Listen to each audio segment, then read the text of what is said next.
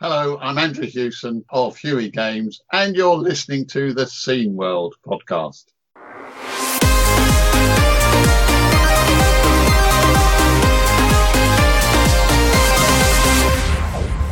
Okay. Sup, Scene Worldios? It's us. That's Jurg. I'm me. How's it hanging? So, today we are talking to Tommy Tallarico and Hans Ippisch from Intellivision. Yeah, the Intellivision. Exactly. And we will be talking about their new hot called Amico. Mm-hmm. That's just in a minute. Before that, we've got a couple of pieces of news, not too much. Yeah. It's been a pretty slow week. So Yeah. I'll let you go first.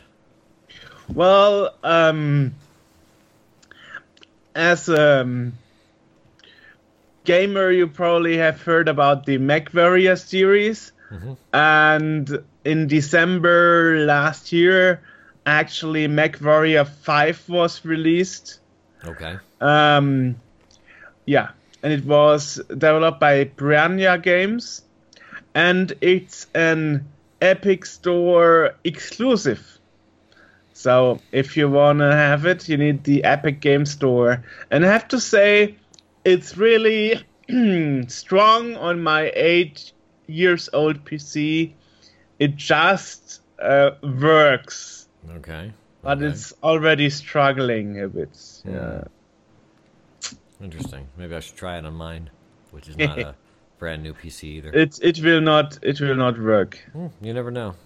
If it's not meeting the system requirements, no chance. Okay. At least. Anyway, it's a lot of fun, and of course, trying out the first mission, I failed. Few seconds before the mission was ended.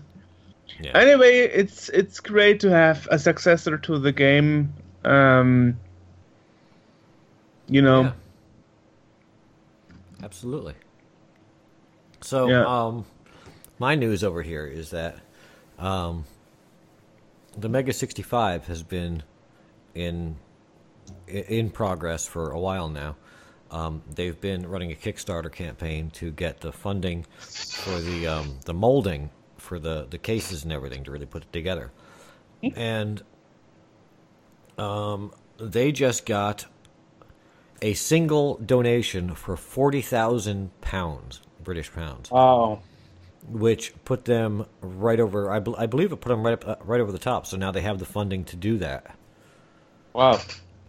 Yeah, one single guy donated that. So. All his life savings. Yeah, pretty much. Or just someone that's got the cash to spend on it, which is great. If I had $40,000 extra running around, you're damn straight. I'd give it to Mega 65 because it's an awesome project. So that's cool. It doesn't look like it's a Kickstarter campaign in as much as it's just a call for donations. And currently they are at actually 69,000 out of 66. So they are 3,000 pounds over what they were trying to collect. Wow. So they are there. I mean, I'm looking at it on my phone, and it's like they're there. Nice. Great. They've got the donations they need, so it's in. Wonderful. Yeah, that's amazing. So that's another good sign. That's all I got. Well, me too. Anyway, other news is you were suggested the Scene World podcast as a guest station, right? Yes. Yeah.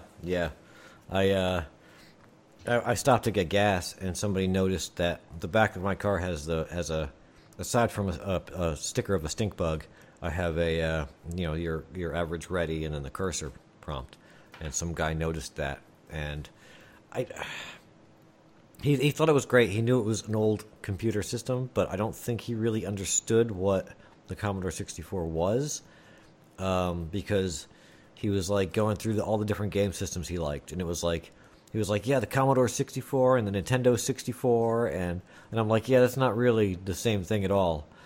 But as he's telling me this, he goes, man, if you're into this stuff, there's a podcast you should really listen to. And he couldn't think of the name, but he pulled his phone out and he's going searching through there, and then he shows me, and it's the Scene World podcast.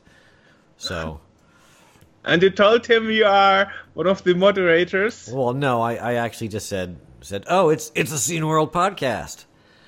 And it took him a couple of seconds, and then he realized what was going on. And whoa, what did he say? He thought it was great that we were doing the podcast, and he loved it, and he's a listener. So, wow. Hi, random dude in gas station. Wow, nice. Did you get used to those encounter meanwhile? No, I don't ever get used to that. So hopefully you will never become a makes me big incredibly YouTuber. Uncomfortable. Why? Aren't you proud of what you? Yeah, I am. I am. I just shouldn't make you feel weird. It's one of those things where, again, it's why do you do this stuff? And mostly because you want people to see it. But then at the same time, it's like when people do see it, it's the same thing with actors that never watch the shows that they're in. It physically harms them to see themselves acting. Or musicians that never listen to their music and stuff like that. It's and to know that other people are looking at it or listening to it is kind of, I don't know. It's cool, but at the same time, it makes you vaguely uncomfortable. I had a problem listening to my own voice for a long, long time. But since we are doing this podcast thing and I have to listen to my voice all the time, I don't bother anymore. Yeah, I've gotten better. It's normal to me now. I've gotten better at hearing myself as well, yeah. Yeah. All right. Mm-hmm. So, yeah, Intellivision is waiting right over there. So we should go and talk to them about what they're doing, because that's a biggins. So, today we are actually talking to two pioneers in the video game industry, and that would be Hans Ippisch and Tommy Tallarico.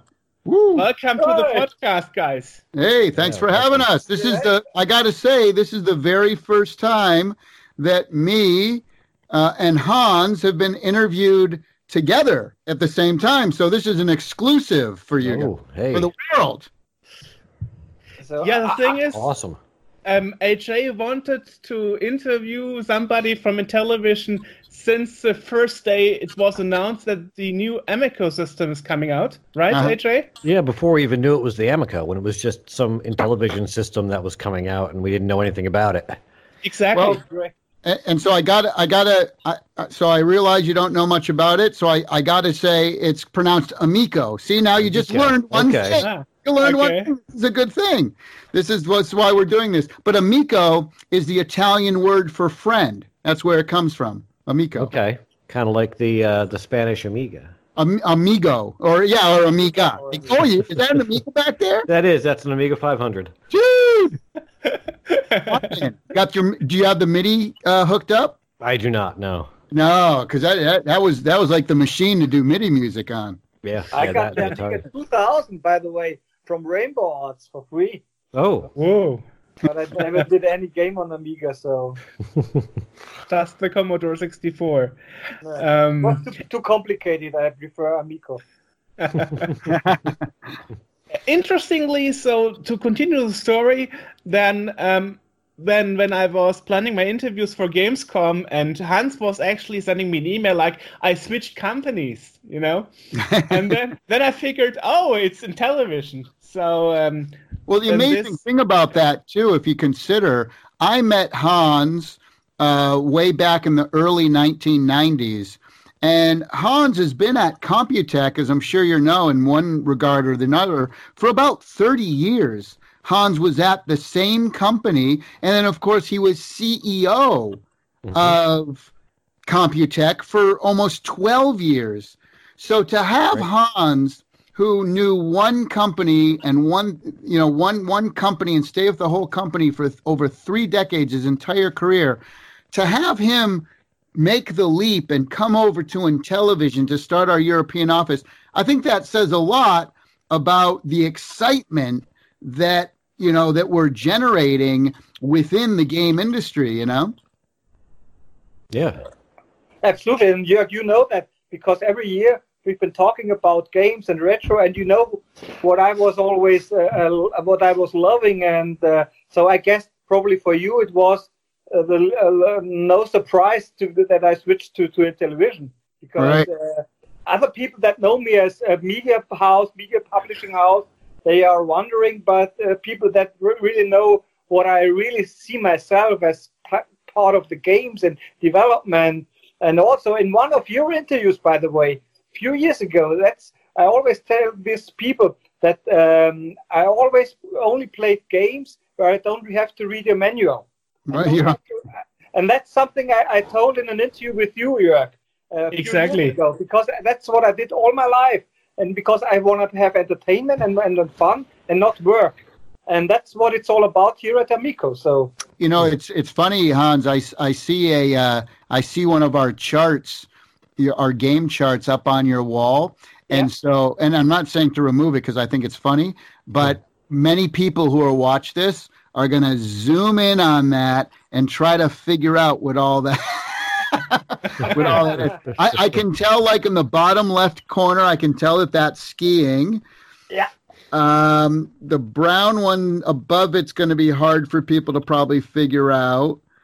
The one above it, people can the one above it, that's biplanes.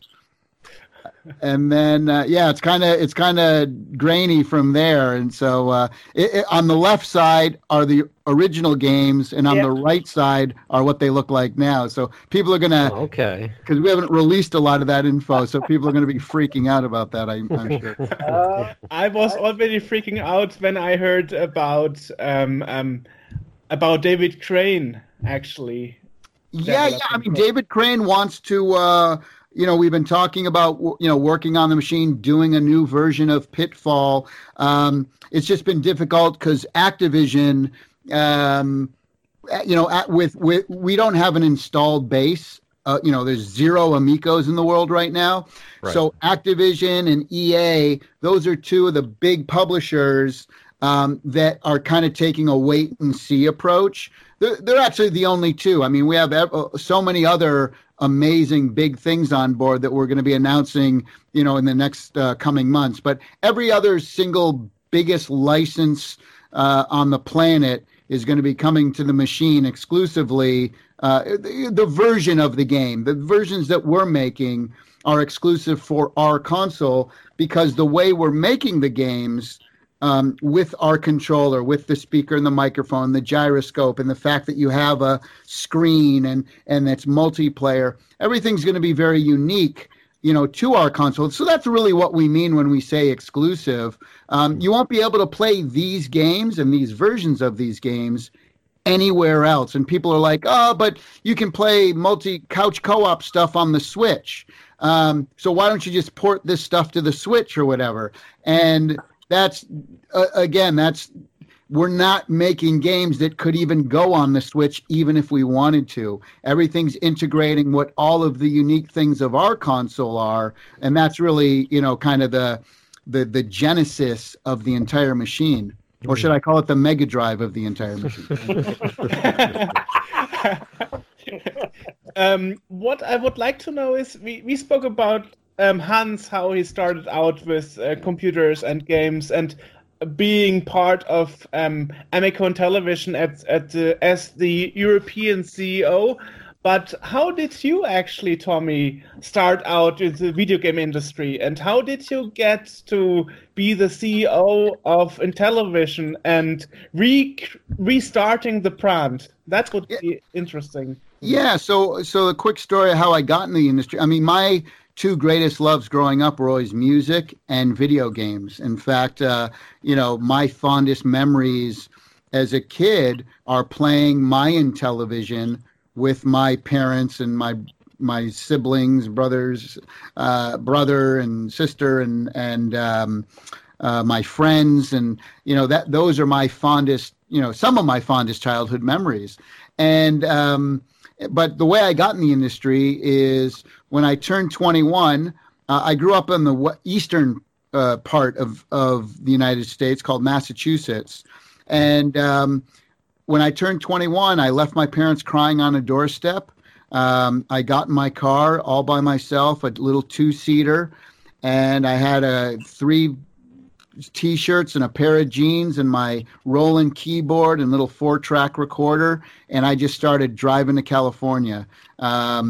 Because, and I'd been planning this for 2 years, saving up money to pay off all my debt, so that when I went there, I didn't have any bills I had to worry about. And so that's what I did. And it took me 3 weeks to get there, because I stopped I never drove more than 5 hours. I really just saw all of America. But I left my house. I didn't have any money. I didn't have any job. I didn't have a place to stay. I didn't have friends out there. I just had a dream. And I drove to California. And the first day I got out there, I picked up a newspaper and got a job selling keyboards at a Guitar Center. And I was actually homeless. I was homeless for the first 3 weeks I was in California. I was sleeping under a pier at Huntington Beach in Orange County. And I would cry myself to sleep every night, and I was scared, and I was cold, and I was hungry, and all that stuff. And but anyway, but that first day I picked up a newspaper. I saw a job at a keyboard place. I went there that day. They gave me the job. They said, you start tomorrow. Well, one of those 3 T-shirts I had was a TurboGrafx 16 T-shirt. And this is a system that hadn't even come out in America yet. But I was so into video games that my mom drove me to this local fair that was 8 hours from our house in Massachusetts, because I had read in a video game magazine that they were gonna have a TurboGrafx. You would be able to play this new machine from Japan that hadn't come out in America. So I made my mom drive me all the way up, and I played the game, and they gave me this T-shirt to give them feedback about what I thought about the game. So this is how I got this T-shirt that nobody really ever had. So my first day of work, my second day in California, I wear this T-shirt.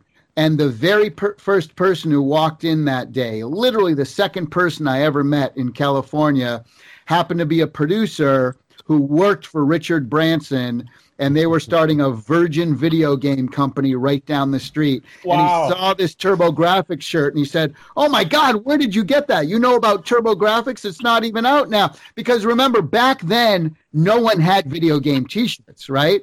This is back when, now they're everywhere you look. You can order them online. They're in every store. Back then, they didn't exist. Did not exist unless you, worked for the company or something, right? So wow. Blown away that I had this T-shirt. And they're like, where'd you get it? And I proceeded to download 21 years of my video game knowledge on this poor guy. And he says, well, this is great. We're just starting the company, and we're going to be looking for games testers. Do you want a job? And I said, oh, my God, yes. So I was in and so he said, okay, you start tomorrow. So I was in California 3 days. And I was the very first video game tester Virgin had ever hired. But here I was in the, in the video game industry. And within a year, David Perry had come over, and Mike Dietz had joined the company. And we basically had put together the team that did Global Gladiators on the Genesis, then Cool Spot, and then Disney's Aladdin. And then we all left Virgin and did Earthworm Jim 1, Earthworm Jim 2, just a whole string of hits back to back to back to back to back. So that was pretty amazing. The way I got in television, and I don't want to hog this whole interview, so I'll try to talk. There are intricate stories here, and I want to make sure Hans gets a breath in. But the way it became in television is that I was very good friends with all the people who owned in television, and most of which were original employees of the company. They actually started out in television in 1980, 1981. And because I was such a huge Intellivision fan, I knew these people for the last 15 years, 20 years. And they were just doing like small licensing deals. You know, they would do out little plug and plays, or they do T-shirts. If you ever watch The Big Bang Theory, for example, Sheldon Cooper wears, you know, an Astro Smash T-shirt on, you know, on the show and stuff. So I was friends with those guys. And the president, Keith Robinson, suddenly passed away about 2.5 years ago of a heart attack. And so, you know, I was literally like at his funeral, and you know, all the rest of the folks were there, and I approached him and I said, look, what do you guys, what's going to happen now within television? And they were kind of like, I don't know. We don't really know. And I said, well, look, I have a dream. I have a vision. Come over my house. Let me pitch you my whole concept, because I saw this huge gaping hole in the video game industry, which is that people weren't playing in the same room together. Games were getting too complicated, too violent, so much loot boxes, or on mobile, people trying to like take your money or advertise all the time. And there were so many things that I hated, and I couldn't even play video games with my parents anymore, you know? And so this was my frustration that kind of sparked this whole idea, and I said, geez, if this was ever going to happen, in television would be the company that I would want to do it with. And so they all came over my house, the other owners, and who are still with the company today. Again, they started working there in 1981, and they absolutely loved the concept. So you know, I took ownership of 50% of the company and became CEO. And that was about, like I said, 2.5 years ago, and we've been working on this new machine ever since. Incredible story, but maybe an interesting one to some folks. Yeah. Of course. So how did it happen for you, Hans? You were just approached if you want to leave CompuTech? No, and I never imagined that I would leave CompuTech. You know, CompuTech is part of my life, but it was like that. I remember when in the early last year, 2018, Tommy sent me an SMS, which was like, does anyone know Intellivision over there in Europe? Well, you know, because every time Tommy wants to know something about Europe, then he's texting me. And so it was like, my first reaction was like, oh my God, Intellivision, nobody knows it except old people like us. But do not. That's because actually I'm not a retro fan. Because if I'm retro, I'm playing Commodore 64 original one. But it was not that simple. So basically I said, yes, people may know it, but it's not something that you might sell millions of units. But shortly afterwards, I think it was in April or May, I was sitting at the same place here, and we've got this call, and then Tommy explained me all of his ideas.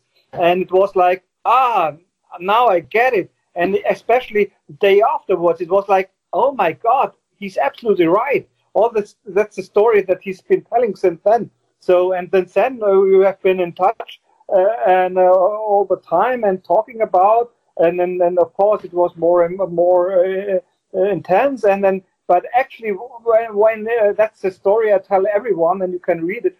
When I was really, and I always thought, wow, I need to be part of it, probably at CompuTech. However, I'm not thinking that way. It was like, well, things will happen. But actually, what was really the main thing, why I'm sitting here right now with that shirt, I was in Warsaw, and I got an email from Tommy on the 18th of January, and because I was asking him what kind of licenses would be IPs would be available for the developers here in Germany. And on that list, there was Moon Patrol. and that was it.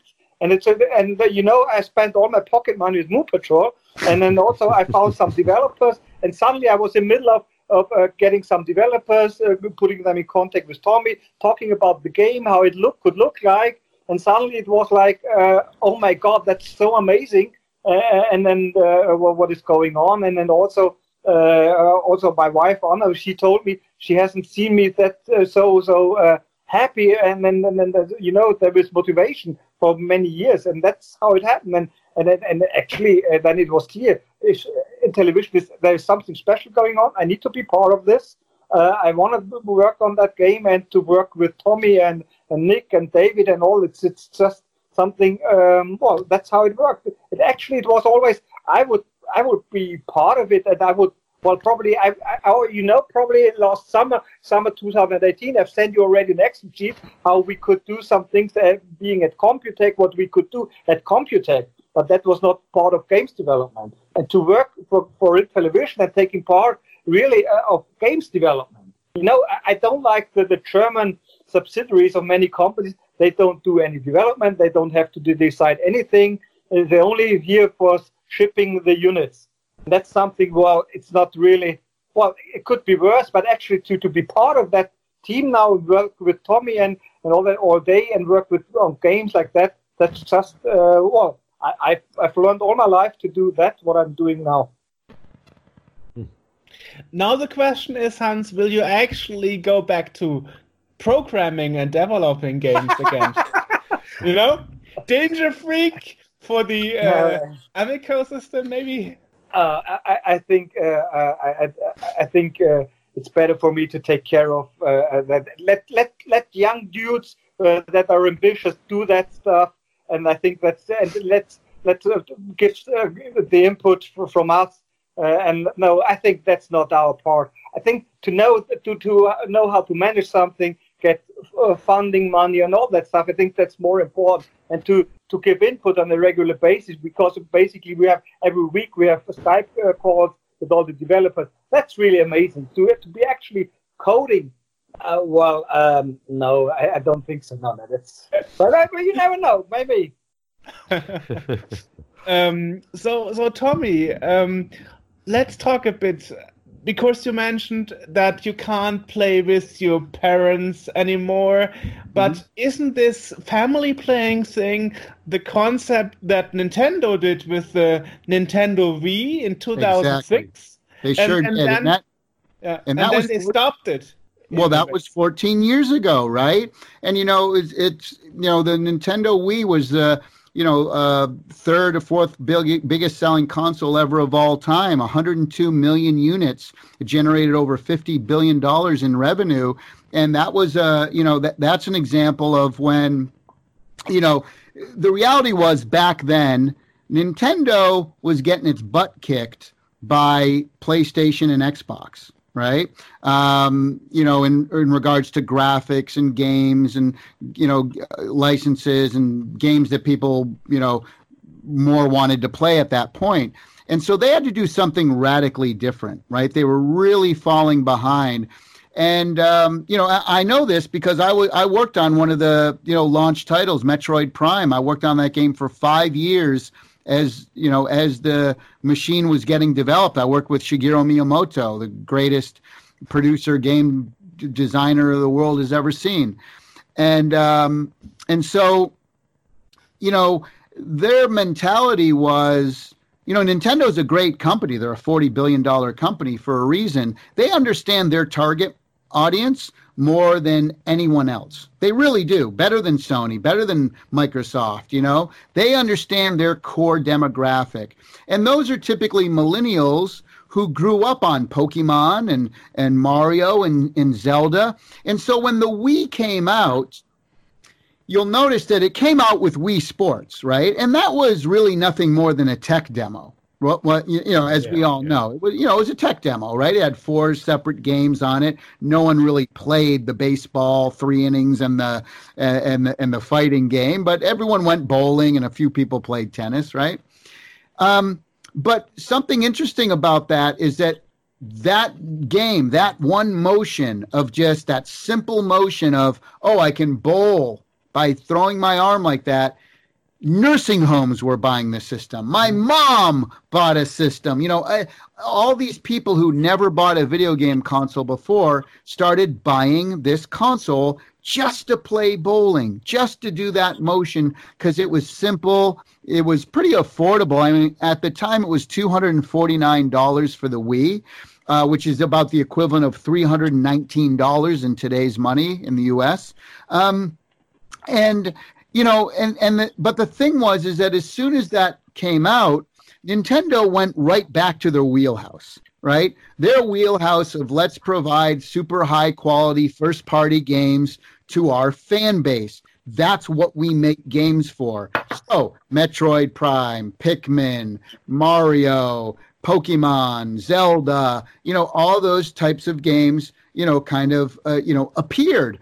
And to feed their base, the audience that they know better than anyone.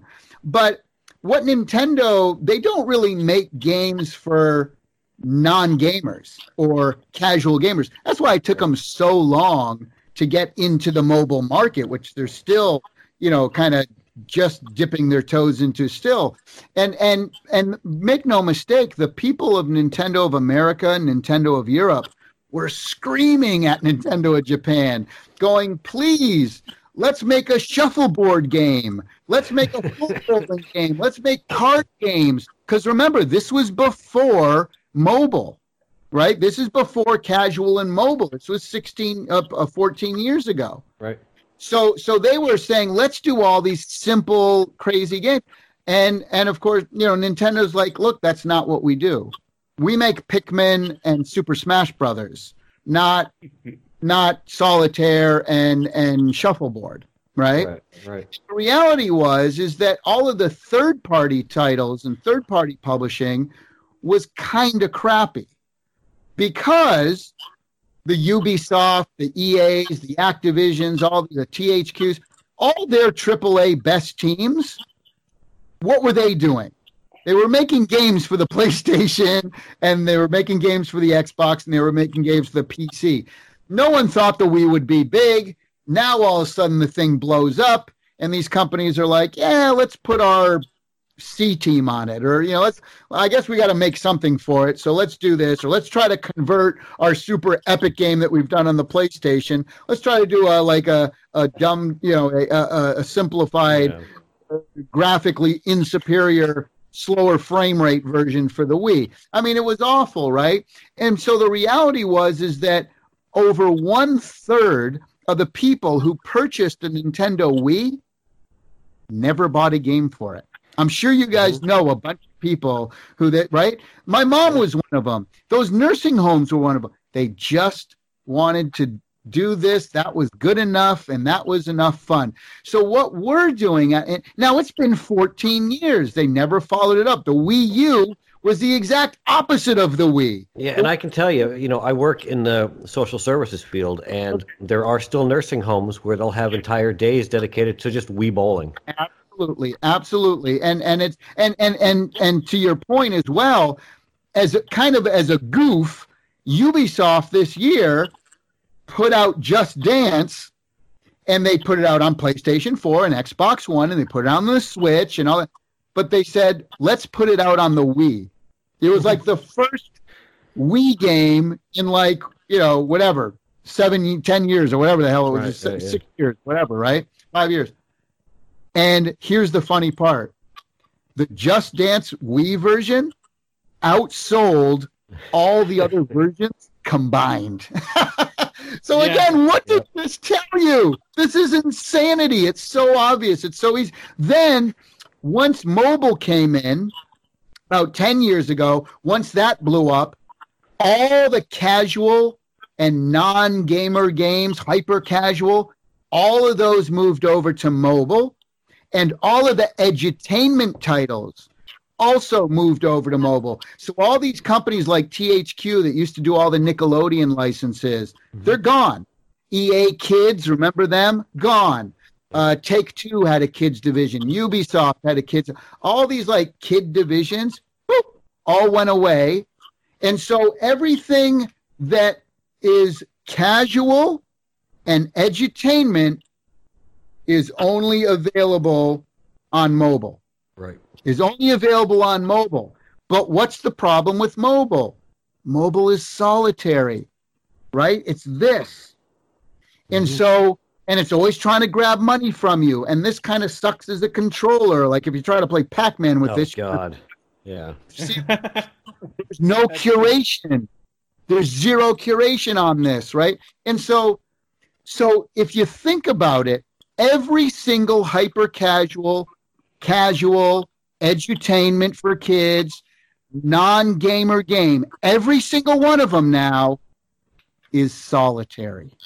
There's not a single game that a casual player, a true casual player, can play with people. This is insane. Now, somebody, folks will say, well, there's couch co-op stuff on the Switch. I got news for you. My mom bought a Wii. My mom did not buy a Switch. Those nursing homes that you talk about, social services job, right? Mm-hmm. They didn't buy Switches, right? The Switch is a whole completely more of a hardcore gamer type of deal. They were taking all of the money they were now losing because the 3DS was out and mobile was starting to take over. So they had to figure out a machine. And this is a great machine. The Switch is a great machine, right? But it's not anything like what we're doing or the audience that we're going toward. And to wrap this up, there are 200 million hardcore gamers in the world. Those are all the people that play Xbox, PlayStation, Nintendo, and PC gaming. There's 200 million people who are hardcore gamers.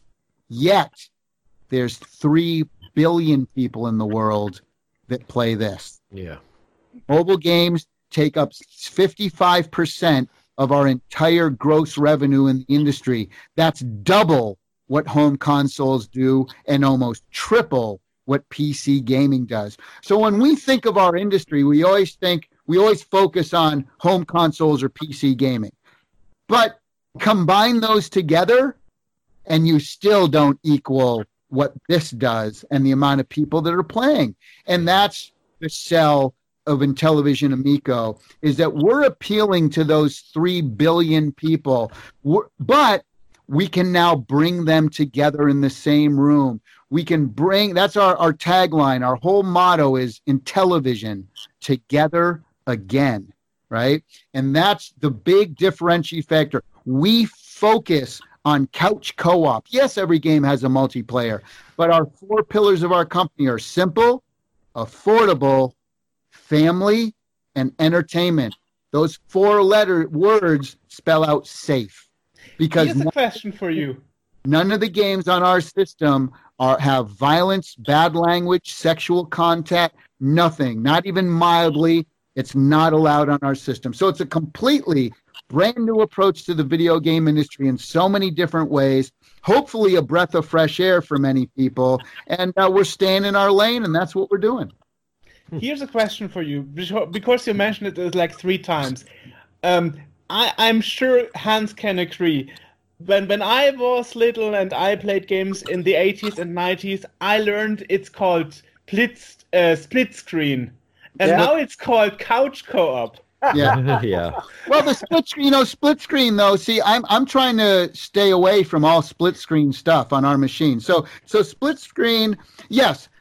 Split screen can be a part of couch co-op. Take a game, for example, like GoldenEye on the N64, right? Or Mario Kart. That's split screen couch co-op. Right. But the games on Amico are actually not split screen couch co-op. They're single screen couch co-op. Different. Okay, what's the difference? We might have one game, a split screen, but basically... And to be honest, the most fun I had with games like summer games or winter games or something like that, or Bomberman on the Super Nintendo. That's really that you have one huge screen. Yeah, Bomberman's a perfect example. Yeah, Bomberman is not a split screen, but it is. Absolutely, yeah. So a split screen was great for Pit Stop 2, for example. Mm-hmm. But actually, and that's really the most important thing is, because I had the same question in Hamburg when somebody asked me why there is Nintendo. But actually, name us a game where you could ask your grandma and your little girl to play together. Yeah. They're not playing Smash Brothers. Your grandmother, which is a couch co-op, single screen couch co-op, and it's even difficult to play Mario Kart. Yeah. And by the way, what about the cost? It's funny whenever you see Nintendo ads with a whole bunch of people in a room together, everybody has a Switch. You count it up and go 1, 2, 3, 4, 5, times $300. Wow, that's $1,500. Yeah. Yeah. So, we're doing all of this up to 8 players, all at the same time for a very, very affordable price of around $200. That's actually that's really good. Actually, $200. Yeah, get 2 controllers. That's the first. It's the first video game system in over 25 years that's come with 2 individual controllers. Think about that. Think about it. Right? That's true. That's true. When the have a Switch, you can divide them up. Yeah, but they're 2 different controllers. You can't. You ever try to play Mario Kart? By the way, on those little. Oh Lord. I mean, it's not. You really need extra control for that. So we are talking a lot about a game that is yet to be released. So recently you published some mobile apps to keep the audience entertained. We need the logo. Yeah, actually, it won't work on that logo. That's our old logo. I know. That's an old. That's fine. We released an app. It's called Amico Club.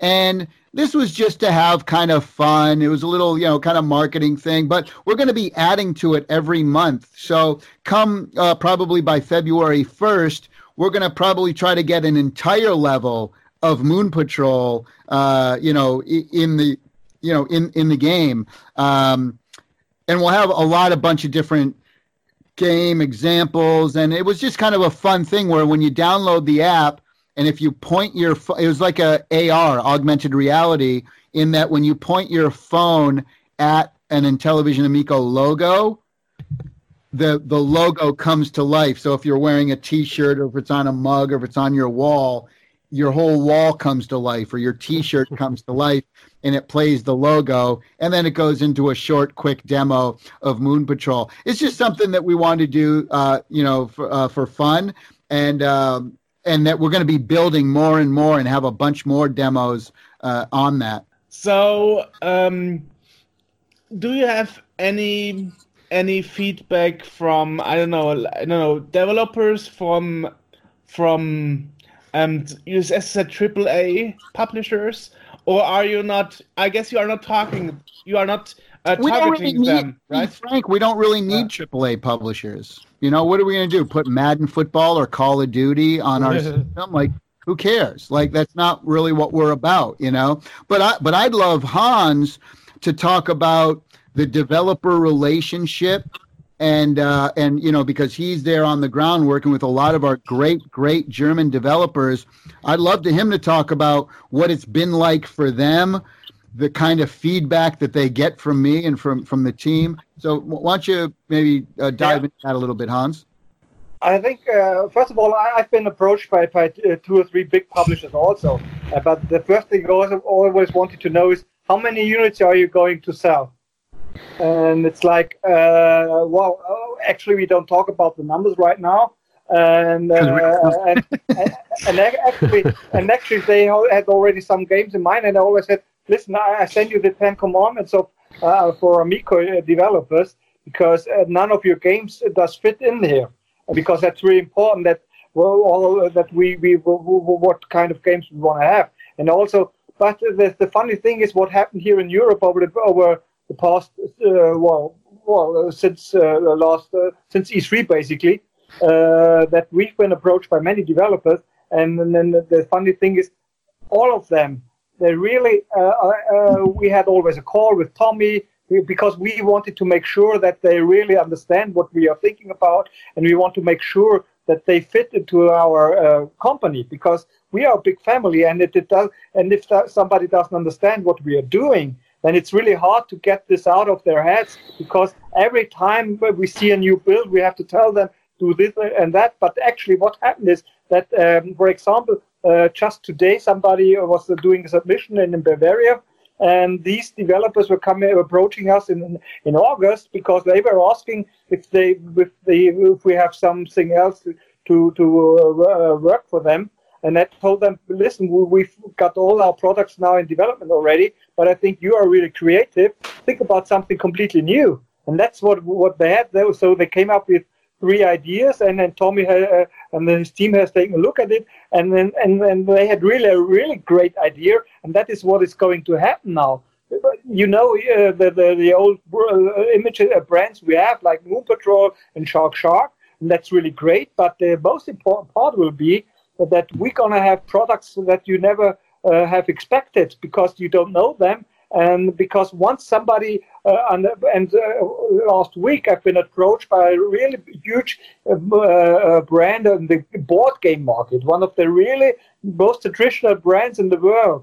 And they understand what they are able to do with Amico and individual controllers and screens. And I think that's the best part of Amico is to come in 2021 when you see games that you don't know, because when people really use the concept. And that's really great to see that these developers, they are suddenly feel something like, oh my God, that's something completely new. And they are bored of doing a strategy game here in Germany all again and again and a simulation. But suddenly they have to think a new way. And if we send them our we have to kind of a package with a lot of information about what the machine is able to do, and the controllers and all the really great guys that we've met all over Europe. They suddenly come up with ideas. It's like, oh my God, and it will be, all the stuff in the trailer, which is really amazing. So with Shark and all that stuff, and skiing and all that stuff.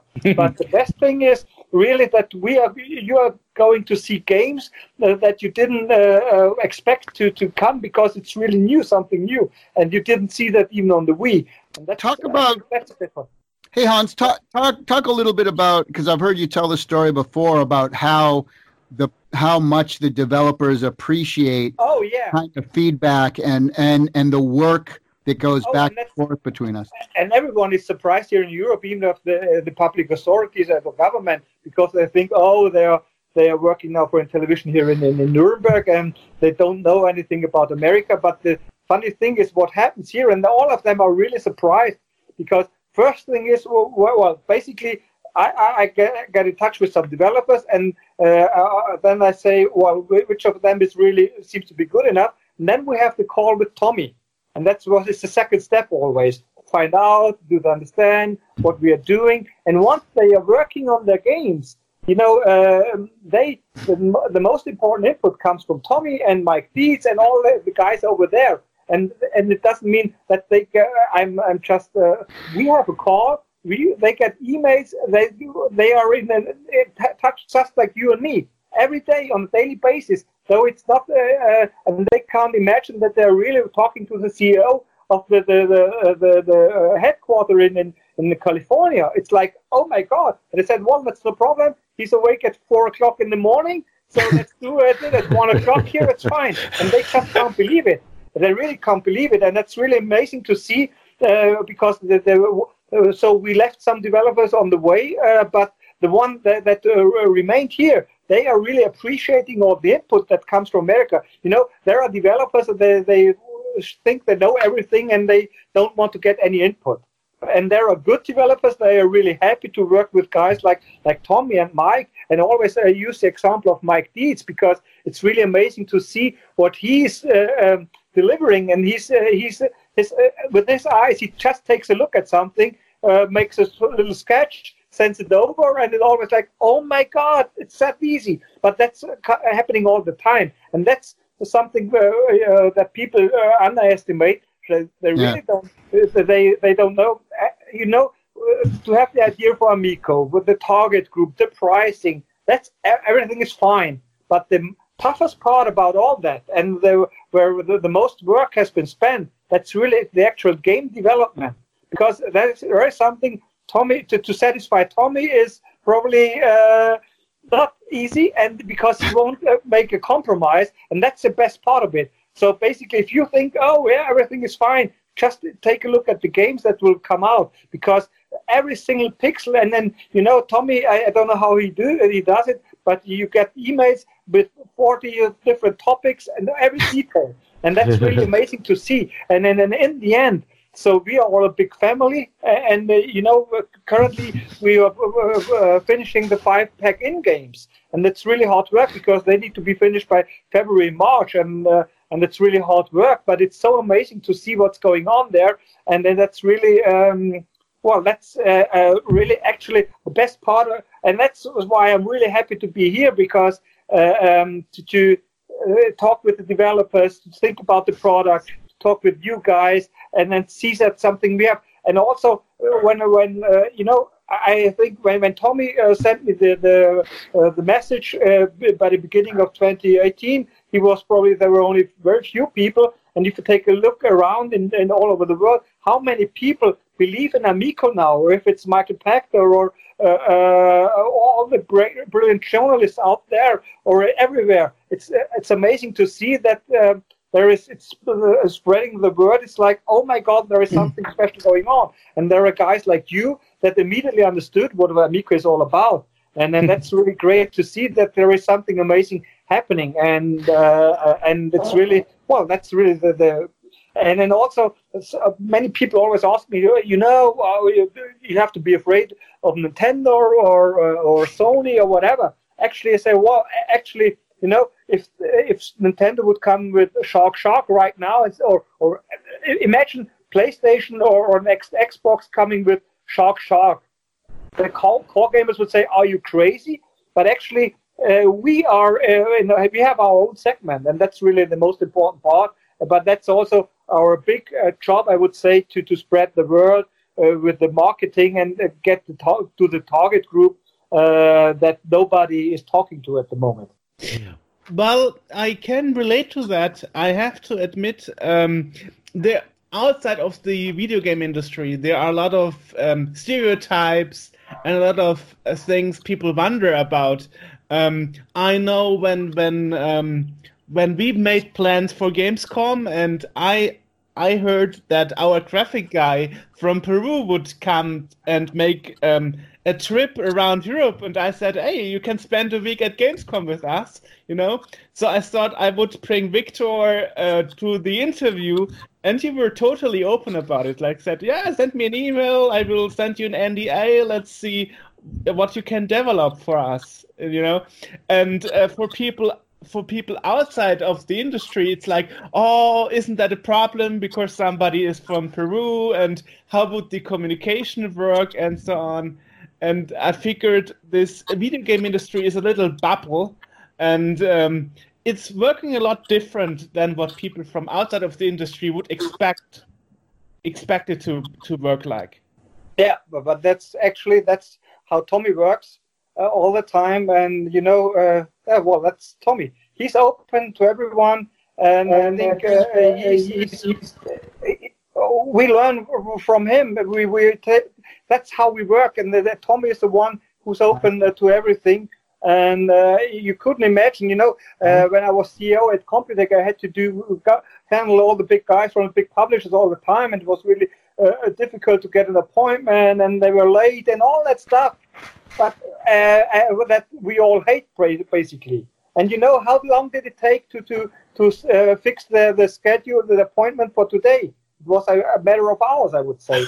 But I think that's a big advantage of Intellivision. We're a small company, and Tommy is used to decide, and he's always, you can get him always to everything, and we are fast. We are fast, and then we are not afraid to decide something.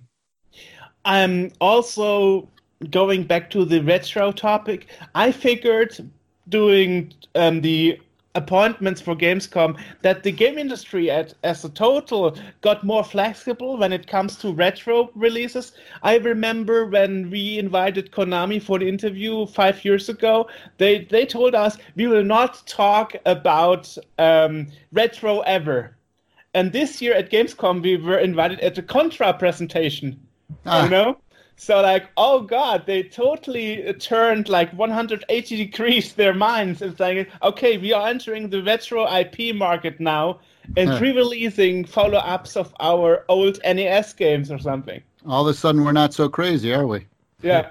So it's really interesting how this all turned, Called Probotector in Germany? Exactly. Yes. Protector because I don't know. Yeah, but actually, something is very important that Tommy had the idea over 2 years ago, and then it took such a long time to get here.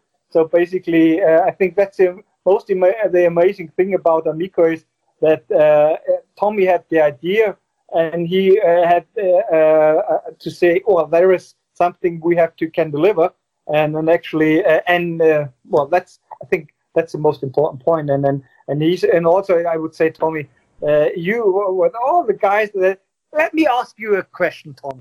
Okay. When you sit here right now, when you have, remember, I think it was in April or May 2018. I think, did you exactly know what was going to happen, or you just, did you have an exact plan at that time already? In regards to what, the hardware or the journey? Yeah, basically, where we are having, that we are in Dubai, in Europe, and what kind of games you are. No, I didn't know the specifics. But I knew what the goal was. I knew what the dream was. And sometimes, it's like climbing a mountain, and along the way, you're not sure which holds you're going to use. You're not sure if a landslide is going to get you, and you're going to have to move around and go around another way. You have no idea how you're going to get to the top. You just know you're going to get to the top no matter what, and you're going to figure out a way to do it. So I think this whole project, whether it's, every little piece of the puzzle, every programmer, every artist, every developer, every person like yourself or Samit in the Middle East, in Dubai, every little element just fits together. Like the timing is perfect, and the person is perfect for the position, and like just every little thing is just, that's how you know it's magic and it's something special. Everything just seems to, the universe just brings it to you, or God, or whatever you believe in, just brings it for a reason. It's all happening for a reason. And me and you, Hans, we've talked about this before, which is, it just feels like every single part of our entire career and life to this point has been for this moment. Everything we've learned, all the people we've met, all of the things we've done. And again, when you walk in the Intellivision office, it's like walking on cloud nine. It's like everybody in the office feels this magic, feels this thing that, oh my God, we're going to help change the world. We really, really believe that. We're going to use technology to bring people back together, because technology has been splitting people apart and splitting families apart. We're going to use technology to bring families and people and friends back together. And we really do believe that at our core, and that's what we're most excited about. I have a good example for that for you, Jörg, also. What has happened, especially here in Europe, I always knew that I want to be part of Amico and want to be give input, whatever. But then suddenly there was Moon Patrol, and I was looking for the developer. So I was asking somebody in Munich, and then they came up with Christian Söllner from Wasted Studio, which I didn't actually know Christian before, but he was amazing. And also, a little detail, suddenly I was approached by the city of Nuremberg because they told me, we have a special funding program here for foreign companies that open a subsidiary. You can get the office for half a year for free. It was like, oh my God, I didn't know that. But actually, that's how I ended up being in Nuremberg, next to the Opera House, brilliant office for free. And that was not part of our plan, but it just happened. Afterwards, I was doing the submission at FFF in Munich for the funding. Actually, we didn't know if it's going to work, and that was not the original plan. I was sure that we could get some money, but actually we got $500,000 from them. And it was like, oh my God, they believe what we are doing. They really believe that that's something they didn't do before, and it was the highest funding they ever gave. Then probably we also got money from Berlin now for 2 games you're the only company getting funding for 2 games from Berlin, another $200,000 bucks, and then suddenly, and then that's something like, what is going on here? It's one after another, and that's something. When I started, magic.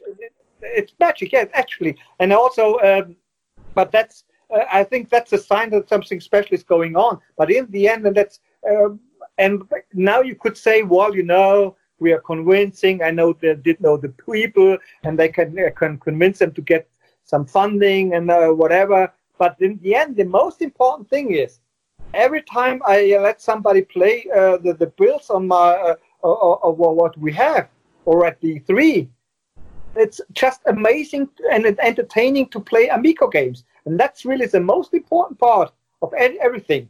Everyone is like, okay, I want to play that. I want to have fun. And that's really the most important thing. Of course, I know how to get some funding from here and there. But actually, the actual product we are creating, the games we are working on, that's really the amazing things. And then also the new products coming out in 2021 with brand new ideas. And that's really the magic thing that is happening. So, and that's something I'm pretty sure of.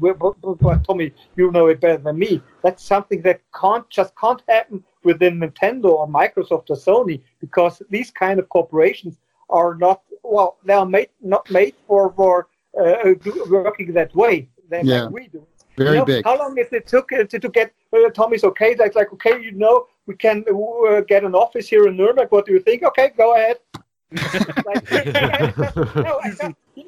was thinking about the different. I said, here is the office. It's 20 minutes to the airport. It's 500 meters to the central station. That's the office, and it's fine, and that's how it looks. And I think, okay, let's do it. And I can guarantee, or I know, even within Computech, to decide about the new office somewhere, it took us half a year to get to that's something that was turning me away. You know what happened? It was like, oh my God, I don't want to waste my life with thinking about this. It's like we have to concentrate on. And then sometimes that's really the point here, that we are not wasting time. And then also, when we started in January working on many of the prototypes that we presented at E3, within that time, starting in the middle of January until June, what would you get produced within PlayStation or Xbox corporate? I think might be it's just impossible, and that's I think the most important thing here that we can make decisions, and also we have so many great people working for Intellivision. There first of all we have Tommy, then we have Jason Enos. By the way, he just approved something else. Jason Enos was the one to bring Just Dance to the world, to Europe or America, and then you have Mike Deed, so you have Phil Adam, and there are so many people. So you could probably next time you could invite 20 people, and you have 20 amazing people here. And imagine that if the input from all of these guys within, and also we have a weekly calls, company call and developer call. Nobody needs to prove anything that he's good at something. Everyone has the same target, and everyone can speak out, and nobody wants to be better than the other one. Right, no egos. Yeah. Right. And that's we are not wasting time, and that's really the big advantage we have. That I have about 10 more minutes, guys, and then I have to jump. Okay. Well, let's talk real quick about the hardware because the original Intellivision came out in 1979, and so this is kind of the successor to that original console, and a lot of the things that there you go. A lot of the things that original console had have been carried over a bit, like the controllers. The original Intellivision had kind of a non-standard controller for the time with the disc that you moved around and stuff. And this is carrying. I've actually got the pictures up on the laptop here. We'll throw them on the screen over this when we publish it. This has similar controllers where it's got the directional disc, and instead of a number pad, it's got an actual LED or a display. I'm listening. And so, like, I'm just, curious. Yes. Oh, there you go. There it is. Exactly. So I this was obviously a conscious decision to maintain continuity between the consoles. And so how, like, do you find yourselves kind of because the technology has advanced quite a bit since 1979. Yeah, but we are still going with some of the same games, and it's something that Jürgen and I have said a lot, where it doesn't. A good game is a good game. It doesn't need to have the best graphics. It doesn't need to have all the shiny things and stuff. So do you find yourselves kind of like how does that process go in developing this brand new system that still holds that same kind of the feel as the older stuff? Yeah, I mean, I didn't have to do it that way. I could have easily have just created, the same old standard rip-off joystick like Google Stadia did, right? Oh, let's just make it look like an Xbox or PlayStation controller. Let's have dual analog sticks. Let's have strafing buttons on the top and this and that.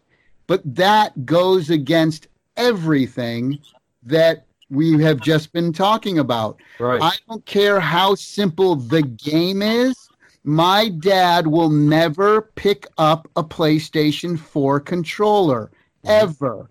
It's too intimidating. There's too many buttons. And what did we learn about the PlayStation 5 controller? There's even more buttons in the back now. Yay, just what we need, And so, and again, for hardcore games, that's fantastic. But and it's a great question, because so many people are very concerned about the controller, saying and because they just can't picture themselves using this controller in the games they play now. Right. You look at this and go, how the hell am I going to play Call of Duty on that? You know what the answer is? You're not. Exactly. Right? And so when you're talking about, look, the biggest controller in the world for video games right now is your phone. Mm-hmm. Whether you like it or not, it's the phone, right? And so what we did is we said, well, we like the idea of the touch and the screen, but we also like the input of tactile controls and tactile feedback. So, and again, I looked at the original controller and go, my gosh, look at that big space where that could be the screen. Let's move the buttons so that people can hold it like a, they can hold it this way and their shoulder buttons, or this way and they're this and that. So we kept the buttons simple, but this disc, people don't realize until you really play the games how important and amazing this disc is. When you think about it, if you break it down, the original, by the way, the Intellivision was the very first company ever to have a directional pad, because everything else was joysticks or Pong things, right? Right. But most D-pads have 8 positions: up, down, left, right, and then the diagonals, and that's it. Mm-hmm. We have 64 different positions on ours, and the harder you press down, so it has pressure points as well. Oh, okay. So it's like an analog and a D-pad combined, right? Because when you think about, take a game like Missile Command or Centipede, where you have the roller balls, try to do that on an analog stick. It's absolute garbage. Can't do it. But you could easily do it on a touch screen. Wherever your finger goes is where the thing goes. And now this becomes a fire button, or these become fire buttons, right? And so, but having this disc is something, when you put this into a non-gamer's hands or a little kid's hands, they understand the touch screen and the information's right there on it, okay? And then this is as simple as it gets. It's not a dual analog stick. Now all of a sudden you just lost half the universe, right? You don't, and so, I want to go down in skiing. I press down. I want to go a little bit to the left. I circle it to the left. I circle it to the right. And now all of a sudden, this is something that's super easy that anyone can understand. Similar to a mouse. You put a mouse in front of somebody and they put their hand on it and they start to move it and they see the thing moving. Oh, I get it. It's instant, right? Mm-hmm. Dual analog sticks are not instant. Have you ever put a dual analog stick and go into like a first person shooter game for a non-gamer and they're like looking up in the air or looking down at the ground, or is it flight controls? Do I do the opposite, or why am I swinging around? But I want to go this way, and you need to use the shoulder. It's a nightmare for non-gamers. This is not. And when we do all of our focus testing, we put a PlayStation 4 controller down, we put an Xbox controller down, we put a Switch controllers down. And we put this down, and we say, which one would do you think you would like to play on? And in every case, every single case, those non-gamers immediately pick up the Amico controller every time. So yes, to a hardcore gamer, I totally get it. They look at this and go, what a stupid idea. You guys are idiots. I totally get it, because you haven't played a game on it yet. And what people need to understand is, and they'll only understand this by playing the games. So I understand why they're apprehensive. I get it. I'm not saying they're wrong. They're absolutely right, because you don't understand it until you realize that we have designed all of the simple, great games around this. Right. Around this. We're not trying to put games that are on dual analog sticks and trying to fit them on this. We're creating very unique experiences that take this to the max, right? And so it's a great question, because it's something that people really don't, until you play it, it's hard to comprehend. But yeah, it's a great question. I probably have time for one more question, but AJ, give me because I know you had a lot of questions about the machine, and then maybe Hans can continue, but give me another question. Yeah, okay? Let's go through the safe, the SAFE, the concept behind the games, because you briefly mentioned it earlier, but it was kind of like not so much of a detailed explanation, like what are the requirements? Because this is not, again, like you said, you're not going to be playing Call of Duty on this. This is going to be a very specific kind of game that people will be playing. Well, there'll be a lot of different kinds of games, yeah. Right. And we've actually published, if you go on our Facebook page or Twitter page, you'll see where we've published our 10 Commandments of Game Design, which kind of, is the do's and don'ts of what you can expect. Like there's no 3D open worlds, because when you have an open world, now you need dual analog sticks again, right? But let's take a game like Moon Patrol, because we've been talking a lot about that one. So how about this? So Moon Patrol is pretty much a single player game, right? Mm-hmm. So we're crafting this amazing single-player experience that'll last for hours and hours and hours to even the most hardcore of gamers, right? And they're going to enjoy this. But the game is built in 3D, so everything is in 3D, but it's what we call 2.5D or 2.5D, meaning the car is traveling. It's like a forced scroll, and it's traveling on the same plane, right? You don't go in and out this way. You're only traveling left and right. So it's on rails in a way, although you can slow down and speed up, and you can jump and you can shoot and all these things. Right. But that's an example of 2.5D, where it's on a 2D plane, but the world and the vehicle and the effects are all created in 3D, which makes this awesome, right? So you say, okay, you got the single-player game. But, Tommy, that's a single-player game. You always talk about coach co-op and multiplayer. What the hell? And so imagine this now. Imagine in a cooperative mode where maybe you have 3 or 4 people and you're all playing a certain section of this car. So your object is to get through it together as a team. One person is the jump button. Another person is the firing button. Another person is slowing down or speeding up the buggy. And so now you're working together, because if you notice in Moon Patrol, when that big rock is coming to you, you have a choice. You can shoot it or you can jump over it, right? Imagine the kind of communication between three friends playing this game. Shoot it. No, I want to jump over it. No, there's a hole after it, you dummy. We got to shoot it and then jump. Wait for me to shoot it. So this is the kind of fun experience that you can see friends playing and create and finishing levels together as a team. But wait, it gets better. What about a versus mode, right? So let's take, again, that same situation, but keep in mind that all these controllers light up. The buttons, the disc, the screen, everything's lit up. So let's say that the four of us were playing Moon Patrol against each other. Well, how would we do that?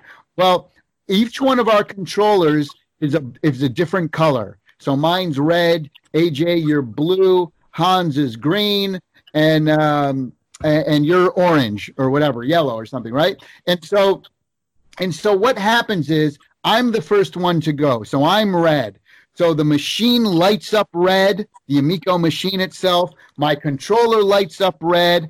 And I see your color, AJ. I see that your controller's green and Hans is blue and yours is yellow. I see what colors you are.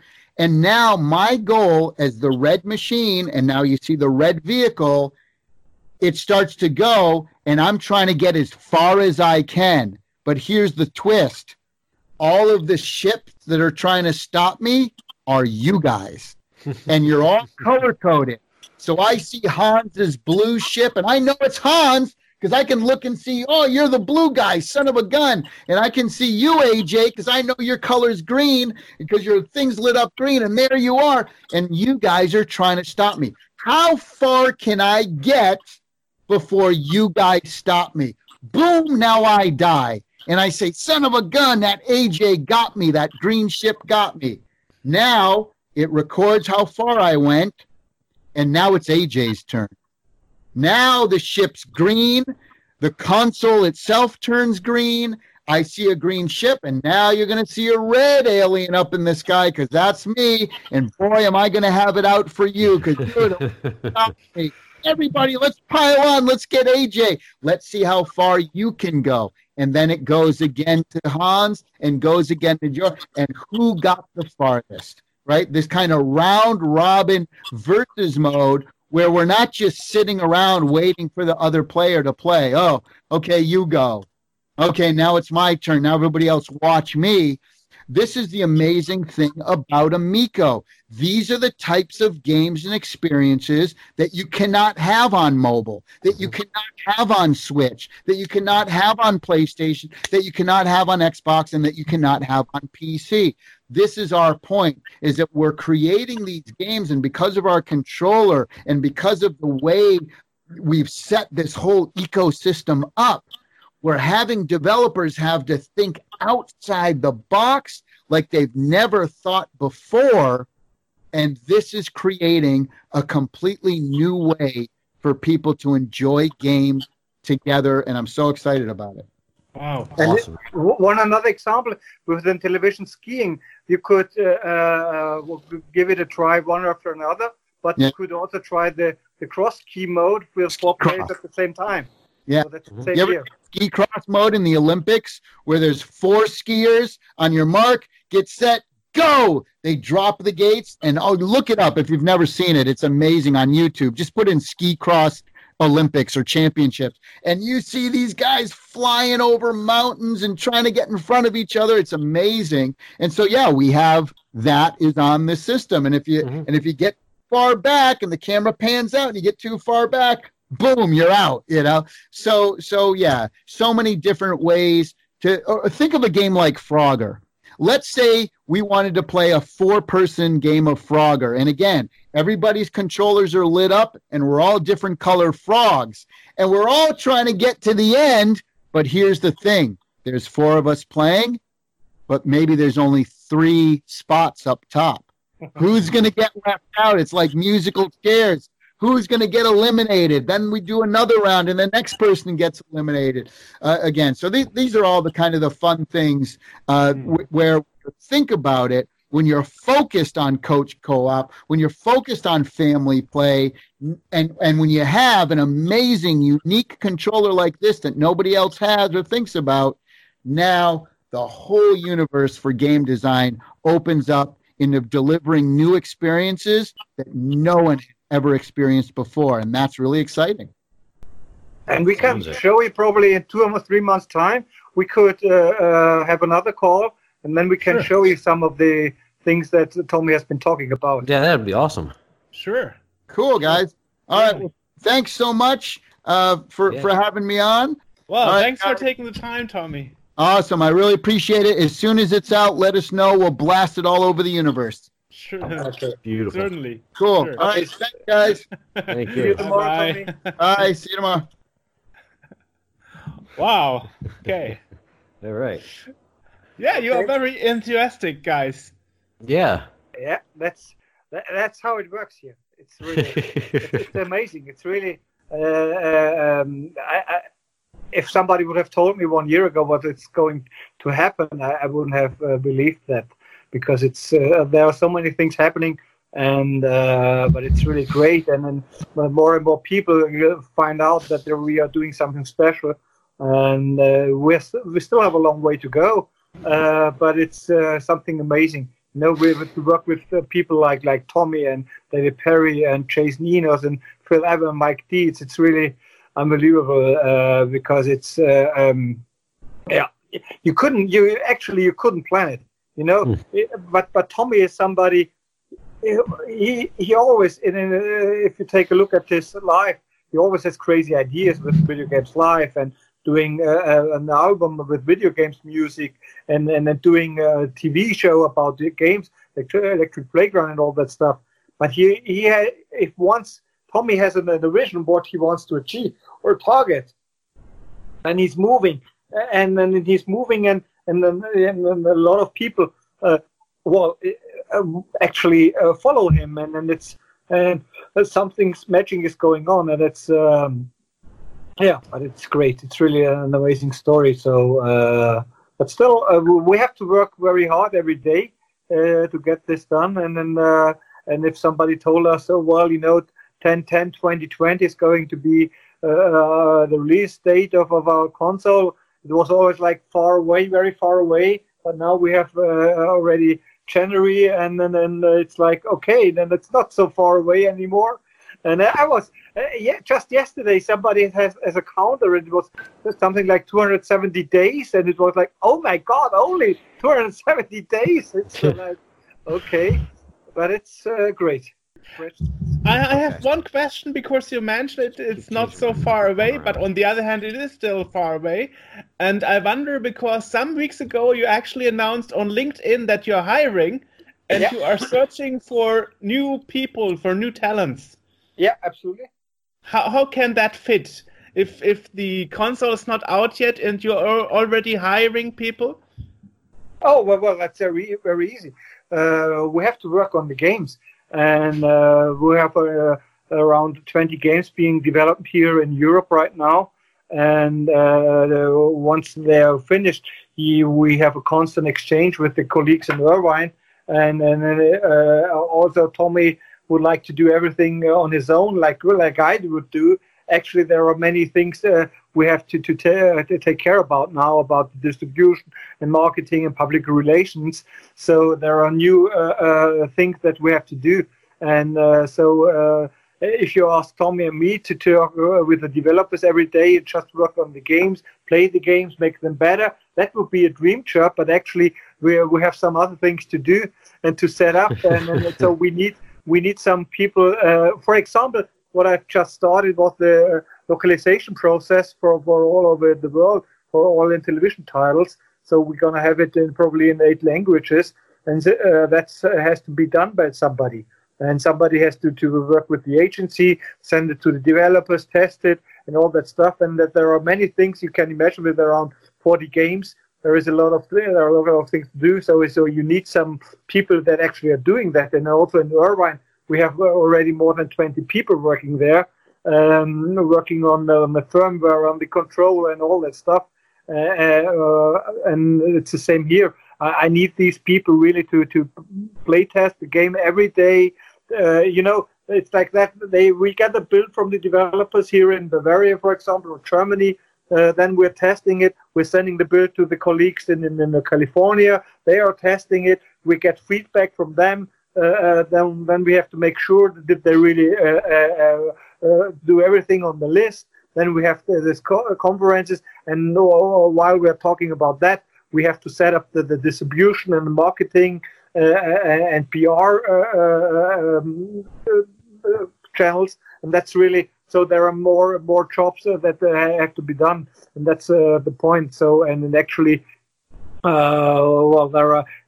I'm not trying, or basically, we're at Intellivision, we are not trying to set up huge companies with thousands of people, because actually it's not necessary in our times anymore, because as you can see, we can talk with anyone at any time, and that's, you don't need, I don't need, actually right now, around 150 people are working on the games that are being developed in Germany.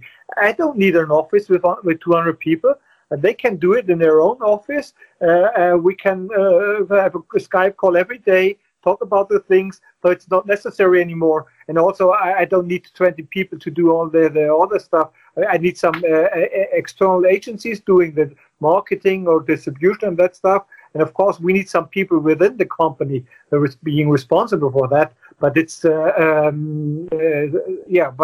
there are still, we are a small company, and that's also the big advantage, I would say, that because we are very easy on discussing and deciding. And then, as I explained, we are concentrating on the really important things. And then, for example, today, just this afternoon, we had a long call regarding Pong, which will really be amazing. There are a lot of features that you wouldn't expect from that Pong game. Of course, it's also multiplayer, but it's not only 2, but also 4-player, and then so we are going through a list with 30 points of what has to be done and has to be changed, and that's something that really Tommy personally is going through. Is that, well, we have to do it that way, and then sometimes we have to discuss, well, what is the best way, what do you think, and but Tommy is the CEO worldwide and president worldwide, and then you can imagine how many people want to know something from him. Also the investors and all that stuff. So that's so we need more people, but we are growing slowly. And then what we have already 300 people working for us, working on all that games, and that's the most important part, I would also say. So that's how things are developing. And then when we would have done this interview by the beginning of January, it would have been like, okay, though we have 15 people working for Intellivision, and that was it. And now we are having about 30 people working for Intellivision on it every day as an employee, and then we have 300 developers working on the games. And you can be sure that there will be a lot more working on distribution, marketing, consultants. You've seen the press releases we did. So that's. The launch is coming, so and more people will be working for Intellivision. So where can people write to you if they say after this interview, like, yeah, I would like to work with those guys? Oh, always send a mail. It's very easy. Tommy@intellivisionentertainment.com, or for me it's Hans@intellivisionentertainment.com. Intellivisionentertainment.com, one word, and then you can be sure that we will. So if you're interested in working here in Europe or Germany, then contact me first. If you're interested in working in California, whatever, if the email is arriving at Tommy or my email inbox, then everything is fine. Wonderful. Yeah, we'll put links to all that in the podcast description below, someplace down there. Oh yeah. So right now with the first hiring we do, we are 2 product managers, but as you can imagine, this will not be the end. So, good. If somebody, it's very simple. If somebody thinks that he could help us making Amico successful, then just let us know. You know, the job I'm doing here right now as the president of the European Corporation, it was not like that Tommy had I would say the description. That's your job. Basically, we've built our jobs. So, and if somebody thinks, oh, I know something, how I can be of help for you and make it successful, well, let us know. Because we're not a regular company, and Tommy is somebody who was like, okay, great. And yeah. Thankful for everyone. Wonderful. This is very cool. Very cool. Very cool. So let's make it that way. By March or April, we should set up a second. Next call probably, and then we can show you a lot more, and then show you more footage and give you more details. Because by that time, the actual production of the hardware should have been started already. You know, it takes a few months' time to get all the units produced, but by that time we should have the final controller, all the final games probably, and and then also we have a lot more to tell, and but to keep folks like you interested, we have to spread our news from now until October. Yeah, guys like us, you can keep interested just by existing, because we saw this. We saw this when it first came out, and I remember saying to Jürgen, I'm like, in television, like in television. Well, you know, like, because there had been at this point, you know, the Atari flashback, and they were working on the 64 Mini, and all these little console like reproductions coming out, and it was suddenly like blah blah, like in television, and I'm like, in television. I'm like, in television, them too? But then we looked at it, and it's like, oh, wait, this isn't actually, like, it's not, because we originally thought this is going to be kind of like a little, like, knockoff thingy. And then, you know, as it came out, there was more information about it, where it was actually going to be a full-blown system all of its own, you know, and then it was going to run the old games was also going to have new stuff, and it's got a guideline, So every time anything has come out about it, we've been like, you know, we do a little news section at the beginning of the podcast, and every time that we've done this, I feel like every other podcast we're like, oh, also Intellivision is here, and this is now something new that happened, you know. So it's keeping people that are actually in the gaming kind of scene interested is just, you know, slapping television on it, and we're like, hey, you know. But and there are many more stories and news on the way. And as you can imagine, you have seen Tommy, because Tommy is unbelievable. He's so creative. He has ideas all the time. So we will never run out of our ideas and how to promote things. He's a really, I would say he's really a genius. I have met a lot of people, really brilliant people, but he's to work with him, it's really it's difficult to catch up with him, because he's really working all the time, and he's very fast. And then I experienced that from some people. It's like, oh my God, it's too fast. So, but he's really a genius, and then that's he's driving all of the process, and then it's with that passion. What I said, we will, you know, that the games that we have shown in the trailer right now, but look forward to the games that you don't know yet, because if you just tell, because what we did, we said to developers, take a look at the system and what you could do, and come up with some ideas, because these are actual ideas that you could not do on any other machine. And that's really the point. And it's not about high-tech gaming, you know, it's not about ray tracing and real time and all that stuff. No, it's about having fun. And how could you, you know, very simple, if you have the controller here, and just think about 8 players, every player has an individual screen where you can have individual messages, and then you have the big screen, and you can have a gyroscope and motion control, and think about something. You can use a microphone, you can probably sing, whatever. So it's something really amazing. And then you have products that you have not seen before, and probably you have products you wouldn't call them a classic video game, but it's entertainment, it's fun. So probably let's continue that before Easter, and Then we'll have a lot of new things to talk about. Perfect. Thanks a lot. Thank you. Oh my God. Awesome. Thank you, sir. Thank you very much, and speak to you soon, AJ. Jörg. Yes, absolutely. Sure. Bye-bye. Keep in touch. Bye-bye. Thank you. Bye-bye. Bye. Bye-bye. So that was Tommy Tallarico and Hans Ippich from Intellivision. You should go to their website, which is what you should be seeing on your screen right now if you're watching the video version of this, which you should be. The website is www.intellivisionamico.com, and that's all one word. Links are in the description below. You can also go to their Facebook page at facebook.com/Intellivision and their Twitter at twitter.com/Intellivision. Again, all of that is linked in the podcast description. You know where to find us, podcast@sceneworld.org, or any of our pages that are linked below.